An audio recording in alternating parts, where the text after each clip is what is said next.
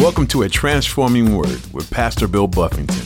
This program is a ministry of Calvary Chapel, Inglewood. Today on A Transforming Word. Some people think God is a big boogeyman up there, looking to smash the bad people. Like he can't wait to just whack them and lightning bolt them and get them, but that's not the picture we get when you really study scripture. God is saying, here, look, I'm putting you guys in place, priests, so you can intercede for them and share with them and offer sacrifices for them when they mess up so that I don't have to get them. Levite, you're going to take care of all the practical things so that everybody can be in the right place. Things can be the way I want them so that I don't have to pour out my wrath. Ultimately, our God is love. Everything that we hear about him, everything we read about him, must be filtered through that truth.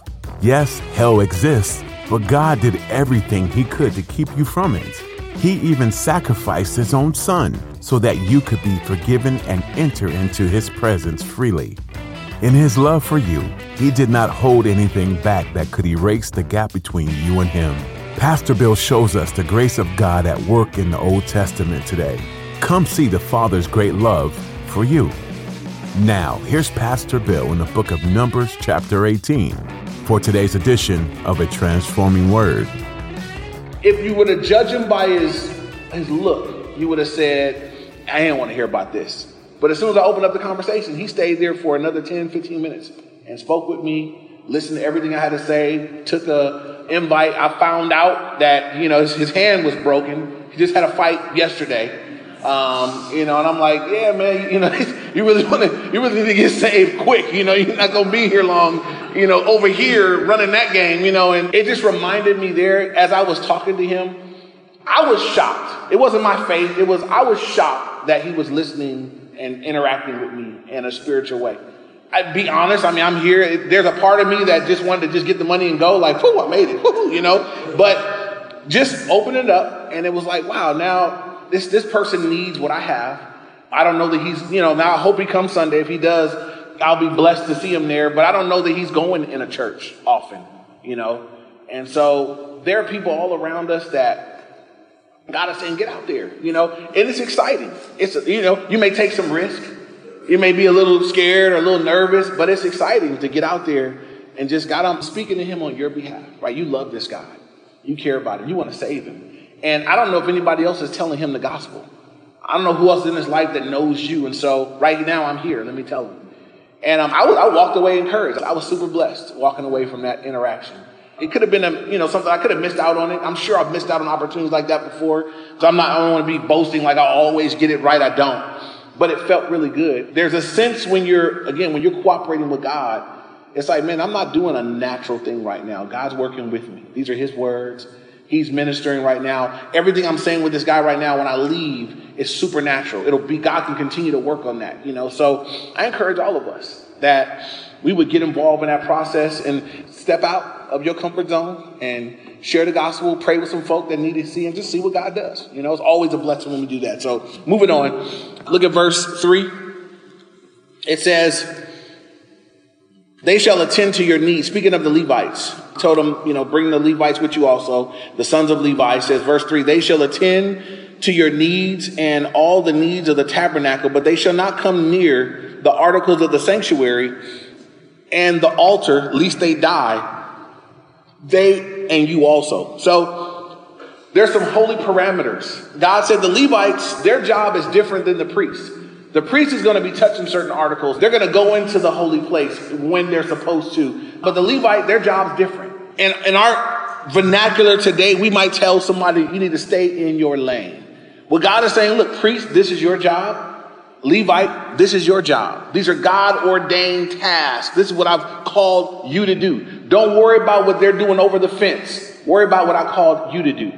And sometimes we have that issue in the body of Christ where because people aren't doing what they're called to do, you know what happens when you're not doing what you're called to do? You become a spectator at what everybody else is doing, and you start nipping at folks. I don't know if we got any guys here that do this, but I know some guys will sit there at a game or sit in front of the TV and they'll critique everything. It's like, they ain't played in 40 years. But they'll critique the whole, you move, you slow, you just yelling at the players and everything else. And, sometimes in the spiritual realm, the church becomes like that. It's people that's just sitting there. They ain't doing nothing. They're like, I don't think they should do that like that. And I don't like how they do that over there neither. And that's not the way I would do that, but they're not doing a thing. And so you don't want to be that. You don't want to be a spectator. You be amazed as you get involved in the work. It impacts you. You realize the challenges that come along with the work. You realize the warfare when you're doing the work and you're in the midst of the work, and you realize when you see somebody having a hard time, you know how to go pray for somebody in the work. And so we want to be careful not to just be spectating, that we all have a role, something to do. And we don't want to be looking too long. I got to focus. I've been called to do something, and I need to learn how to do it as best I can and grow in it and focus upon it. And everybody else has their thing. And so one thing I would ask you guys here, as clear as the calling for the priest and the calling for the Levite, there's a calling upon your life that's just as clear. Do you know what it is, though? And that's something for you to ask yourself. Just like the priest would know I'm called to be a priest. How you know? Because I was born by that guy. And according to my bloodline, that's what I am. I know I'm called to be a Levite because I was born through the chain of Levi. I know it. Just as specific and, as it was what they were called to be, New Testament saints, there's something we're called to be and to do. As you look into the New Testament, Jesus called Peter. And he knew right away, Jesus said, Peter, you're going to be a fisher of men. Right? It took a while for him to get there, but he got there. He became a fisher of men. It took some years.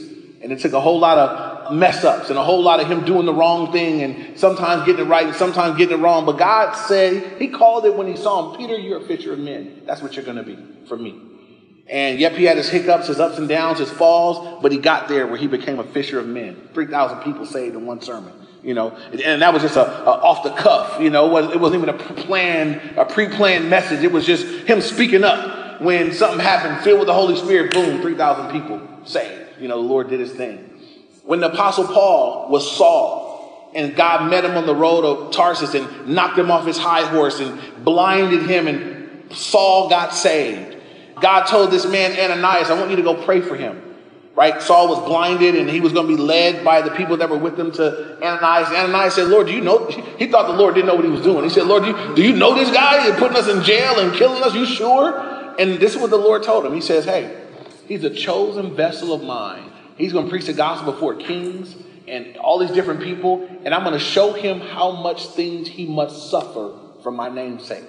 God knew all that the day he got saved. He just got saved. He's still blind. He don't know. Paul don't know nothing yet. He's not even Paul yet. But God said, I know what I've called you to be. You're going to do this for me. You're going to speak to people in high places for me. And he did exactly what God said. So as we look at their lives, and it was so clear what God intended for them, do you believe that God's call upon your life is that clear? That is clear. Just like God said for Paul, I know that I've called him to be this. Just got to get him there. I know that I've called Peter to be a fisher of men. Just got to get him there. God's got a plan for you that's just the same. This is the deal. How do we get aware of that information, right? How did Peter figure out that he was to be a fisher of men? Well, one, Jesus told him. So you need to be interacting with the Lord. You need to be speaking to God and listening to the Lord, prayer and the word, being in Bible study like you guys are doing tonight. Just time in his presence where God reveals things to us. That's one thing. The other thing was this. Peter continued walking. It was a progressive thing. He walked with the Lord. He walked with God for some years. He had a major mess up where he denied that he even knew the Lord. He was all bummed out, and God had to come back to him and restore him. I mean, there's all these things happen, but he did keep walking with God. When he fell, he got back up, and he eventually got there. And it wasn't a planned thing. It wasn't something he worked really hard to do. One day when the Holy Spirit fell and he was baptized in the Holy Spirit and people were misunderstanding what it was, Peter said, hey, I know what it is. This is what was spoken of by the prophet Joel. And he started going. And the Holy Spirit gave him what to say. He preached a message that was cutting and people got saved. As I look at Paul, how did Paul figure out that he was to be this guy to speak to people in high places? He just kept walking with God. He just kept moving forward with the Lord. You don't see Paul backsliding for 3 years, stepping out of the lane for a while. He kept moving forward with the Lord, and he had some difficulties, but he made it through it. Believers weren't receiving him. When Paul got saved, it wasn't easy. He got saved. They were like, I don't think you saved, Paul. You can't come to our church. That was happening. Barnabas had to go with Paul and say, no, he's okay, guys. I'm putting my stamp of approval on my name. Receive Paul. Let him come to church here. That's how bad it was for him in the beginning. But he just kept walking, kept moving forward, and he got where God wanted him to get. My heart's desire for us as a church, as a body of believers, is that we would all get where God's trying to, each of us individually, each of us here have gifts that would glorify God and benefit everybody around you. And we got to know what they are and be faithful to let the Lord use us in that way. When God makes it clear what you're called to be, you want to pursue it like a calling. Right? If God makes it clear that you're to be a pastor, you're to be someone that is proclaiming my word, then you should be a faithful student of the word. And you should be sowing in the word and preparing your heart that God might use you in that way. God may show you that you're called to teach. Or God may show you that you're called to serve in some way or help in some way. God may stir your heart up for a specific group of people where you say, man, my heart's just burdened for this group of people that need the Lord. And I want to either start a ministry to reach out to them or help them, whatever it is that God puts on your heart. If God keeps putting on your heart, you haven't taken one step. Or you're not living in such a way that you could take a step. When you find out what your calling is, you're supposed to pursue it. Because this is what God called me to be. There's nothing else for me to do in this life except that right there. That's what I'm called to be. And you need to pursue it with all your heart. Because it'll glorify God. It'll be the most fulfilling thing you can do with your years, weeks, hours, and minutes on this earth. That you spend them doing that thing God created you to do. Amen? And so these guys have very specific callings and things that God had given them to do. But they also had to stay in their lane. The last part of verse 4, once again, he told them, they're going to be doing all the work of the tabernacle. But he said, but an outsider shall not come near. When he says an outsider shall not come near, he's going to say that one more time. And this is what he's saying, right? The jobs that I'm giving for the Levites and the jobs I'm giving for the priests, these aren't for outsiders, unbelievers, right? These aren't for those that aren't called and aren't a part. This is just for this group right here.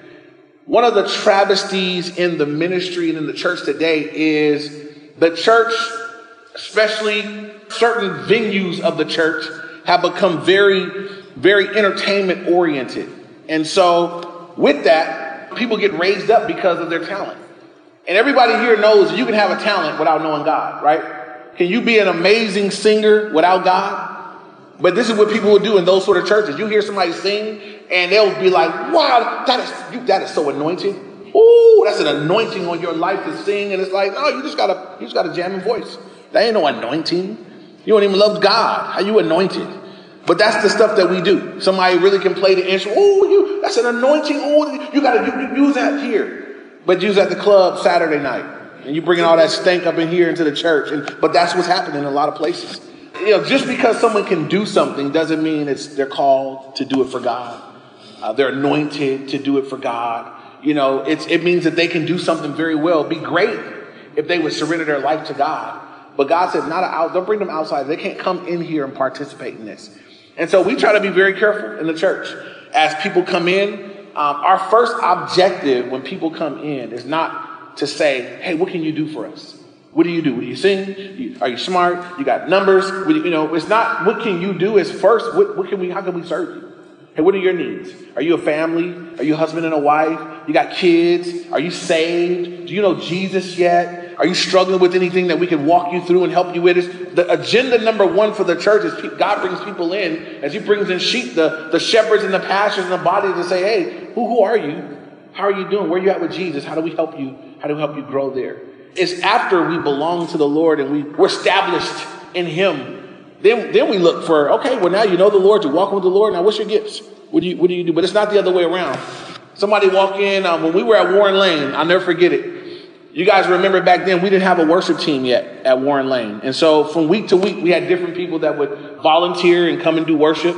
It was usually always a blessing. But there was one week in particular, it was a rough worship Sunday, you know, as far as the musical aspect of worship. But the person was volunteering and they were being a blessing. But it was different. It was rough. And there was a guy that was coming out afterwards. He came visiting with someone else. And he said, hey, man, you need to let me take over the whole worship thing. He said, I can come next week. He said, man, I can have this thing jamming. I got another guy that plays the bass. I got a guy that does this, does that. You know, we play. I said, where else do y'all play? And he's telling me all the places they play and how they just jam it out. Man, we had this place. Ooh. And I'm like, yeah, we good, bro. I appreciate the offer, man. But, you know, he was going to, you know, that wasn't what we were looking for. You know, we had to hold out and wait for the Lord to do it the right way. We want to be mindful of that in the church. God said, no outsiders. They can't come in here and participate in this. This is set apart. Even in the early church, the issue that they had in Acts 7 was there were widows, and let's say over here there were all the Jewish widows. Over here, there was a group of women that were Jewish and with Grecian culture, so they called them Hellenists. And the Jews, it was kind of racial. The Jews looked down upon them, like they were a mixed breed. They weren't fully Jewish. So when they were coming to the church, the widows, to receive their food, they weren't being treated fairly. So it'd be like the church had a food distribution for widows, and one culture of women got big fat bags with extra sauce and some hot sauce and ketchup and some goody good. And another group of women came and they got a little scrawny sandwich bag. That's all we got left for you, girl. And that was happening in the church. And so they said, we got to deal with this. These were the qualifications for men that were just going to give food out. Full of the Holy Spirit, full of wisdom, and they had to have a good reputation in the body. When I think of serving tables, I almost think that that's a job anybody could do. We need 4 guys to come and just help get us food out, serve the tables. But God said, no, not in my church. They need to be full of the Holy Spirit. How do you evidence that? Fruit of the Spirit. They need to have a good reputation. Of the body of Christ here needs to be able to say, that's a good guy. Stamp of approval. We all know him and we know that that's a good guy. Full of the Holy Spirit and full of wisdom that we may appoint over this thing. And so, I've had people get mad at me for taking a while or going slow with raising people up or doing things. But I think sometimes that's the best way to do it. I'd rather go slow and get it right than to move fast and have a mess. Because everybody here seen mess before? I've seen mess. I don't want no mess. So we'll go real slow. And this is a cool thing, right? When you go slow with somebody that's filled with the Holy Spirit, they got patience anyway. So it's going to be all right. It's going to be good. When you go slow and somebody, I don't know what's going on. I'm just trying to wait for you. And it's like, so that's why. Never mind. You go back and sit down. We'll wait a year, So anyway, back to Numbers 18. Look at verse 5. It said, and you shall attend to the duties of the sanctuary and the duties of the altar, that there may be no wrath on the children of Israel. Priests are going to have their job. Levites, you guys are going to attend to all these, the procedures. You're going to attend to the duties of the altar. You're going to take care of all those things. But then he gave us the reason why. It was so that the wrath of God would not, because the wrath of God had been poured out on this group of people because of their disobedience. But he said that there may be no more wrath on the children of Israel. One of the goals of your service is that God is saying that I wouldn't have to pour out my wrath on these people anymore. God's heart, you guys, some people think God is a big boogeyman up there looking to smash the bad people. Like he can't wait to just whack them and lightning bolt them and get them, but that's not the picture we get when you really study scripture. God is saying here, look, I'm putting you guys in place, priests, so you can intercede for them and share with them and offer sacrifices for them when they mess up so that I don't have to get them. Levite, you're going to take care of all the practical things so that everybody can be in a right place. Things can be the way I want them so that I don't have to pour out my wrath. It reminds me of 2 Peter 3:9, where God says that he's not, slack concerning his promise to return. It says, but he's not slack. He says, but he's long suffering, not willing that any would perish, but that all would come to repentance. The reason I'm taking so long is I'm long suffering. I want people to go to heaven, right? It's not my heart that people would die and go to hell. That's not his heart. So I'm always careful when I do speak on hell because it's in the Bible, but I always am careful. Now, I don't ever want to make it look like God is excited to send people there, because I've heard hell preached like that. And if you gotta send you straight to hell, and it's like, no, that's just not his heart. I won't preach it like that. I know God's heart is that because you're still living and breathing, he would love to rescue you. He would love to apprehend your heart, save you. And God would love to take you out of darkness and bring you into his marvelous light. That's what God's about rescue. He's not about, but hell is there. And so if you won't have Jesus, you will have wrath. And so the same is true here. God is saying, look, I put these things in place that I wouldn't have to pour out my wrath on the people. And so another thing for us to consider with our ministry, and again, I see a similarity in the ministry in the church, that us serving in the church, us using our gifts in the body of Christ, that's one of the goals. That the goal is that as time goes on, there'll be some people that are not going to meet God in his wrath because we're using our gifts here. I could look over the history of our church, and there are people that are in our fellowship now that when we met them, they weren't saved yet. They weren't going to heaven yet, but now they are. It's not just me. It's a whole collaboration of things. There are people that other people in the church led to the Lord and brought them with them. And there's a whole lot that goes on. There are people that are working paperwork, doing bulletins, cleaning bathrooms, setting up chairs, setting up sound, preparing messages. There's happens in the kids' rooms, happens in the youth rooms. It's everywhere there. But when you look at the whole body, everybody doing their part. I brought my friend so they can come hear it. And that's somebody doing their part so that this person doesn't endure the wrath of God. Someone over here helping clean up so there's a clean place for people to come and be welcome, and all the different pieces and parts that are happening, the end result. And that's our goal, right? Why are we doing all this? Why setting up, tearing down, putting this, doing that now? Why all that? Because there'll be some people that are going to make it into heaven. There'll be some believers that know Jesus better. There'll be some people that as they're taught the word, they're going to glorify God more fully as they come into a fuller understanding of who he is and what he did for them through the teaching of the word. And there are going to be some people that come into these doors. They come into the doors going to hell and they leave out going to heaven. There isn't a bigger miracle than that. And whatever that costs, I'll pay it. I'll pay it over and over and over again to see people come from darkness into light. And so God says here, you guys get to be a part of that. He told them. And I'm saying to you guys, we also get to be a part of that. But I'm challenging you guys, make sure you're a part of that, right? Make sure you're not a spectator. My son is playing basketball. He made the little junior high basketball team, and it ain't looking real hot. It's just they got a little, their squad is, it is what it is, So I'm sitting there watching, and, I'm a dad, I'm like, man, I'm looking, and you want to see them do it. You want to see them get it and go, and I'm looking at these fellas out there, and I'm saying, man, I'm looking at some bodies. I'm like, if I could just put a heart in that big old body, it looked like the kids with all the heart are tiny. And then the big old kids are like, here, my elbow, just like this, And as I watch them, I'm thinking, man, if everybody was doing their part, right? If the kids that are big played like big kids, the kids that are fast were doing, you could still, this could work. It could all be put together. Now I'm out there observing. I'm like, that kid should be here, that one, somebody need to pull him aside, talk to him, coach him up a little bit, make him a man, put him back out there. And then we have something to work with. We got a frame of what to work with. But if we don't get all that stuff going, it's going to be a rough season. It's going to be ineffective. And as I was thinking on that, right? Thinking on us. And it's so true within the church. In the same way you can look at a group of kids and say, man, that kid has such potential. He's so big and tall. If he could only play strong in the middle, he's taller. He would do good at this thing right here. As you look at the body, you'll see people like, man, I see this person with that gift, but they just won't sell out to use it for the Lord. Their heart's not in it yet. And you're looking and you see the potential, and it's the most frustrating thing in the world. I'd almost rather somebody have no potential and be sorry. And you just can feel sorry for him. Like, you poor, you need to play pool or something, but, then to see somebody with all the potential, they just won't walk in it. That's frustrating because it's like, man, you're that piece, but you won't play your part.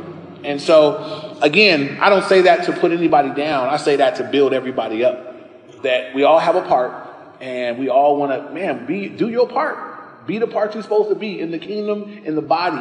There won't be anything more fulfilling than that. And there won't be anything more lame than you sitting on the bench with all the gifts and abilities to help your team in an area that they need help. And you're watching them lose game after game because you won't get off the bench and do your part, right? In the kingdom of God, we want to play our role. We want to do our part. And it's not a game. It's bigger than a game. But we want to do our part. Amen?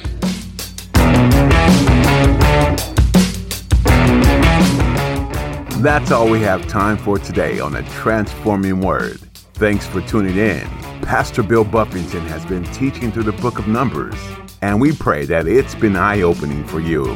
In this book, you see how God dealt with sin and disobedience in the Israelite camp, but you also get a sense of how God delights in obedience and a soft heart. The people then were no different than people today. It's all human nature, plagued with the curse of sin. But God didn't leave their side, and he remains by your side today. So if you're ever in doubt about God's goodness, faithfulness, or steadfastness, be reminded that God cares about you, loves you, and is there for you. We hope you continue to learn more from the book of Numbers, and we encourage you to read ahead on your own. If you're interested in listening to additional teachings from Pastor Bill, you can find them on our website at calvaryinglewood.org. We'd be happy to meet you too. If you live in the Inglewood area or happen to be passing through, come join us for worship this weekend. You can get service times and location information at calvaryinglewood.org. You'll even find links to stream our services if you're unable to be with us in person. Then you can catch up on previous messages online. That website again is calvaryinglewood.org. Before you go, we want you to know that we're grateful to have you as part of our listening audience, and we pray you continue to look to Jesus. Thanks again for joining us, and be sure to catch our next edition of A Transforming Word.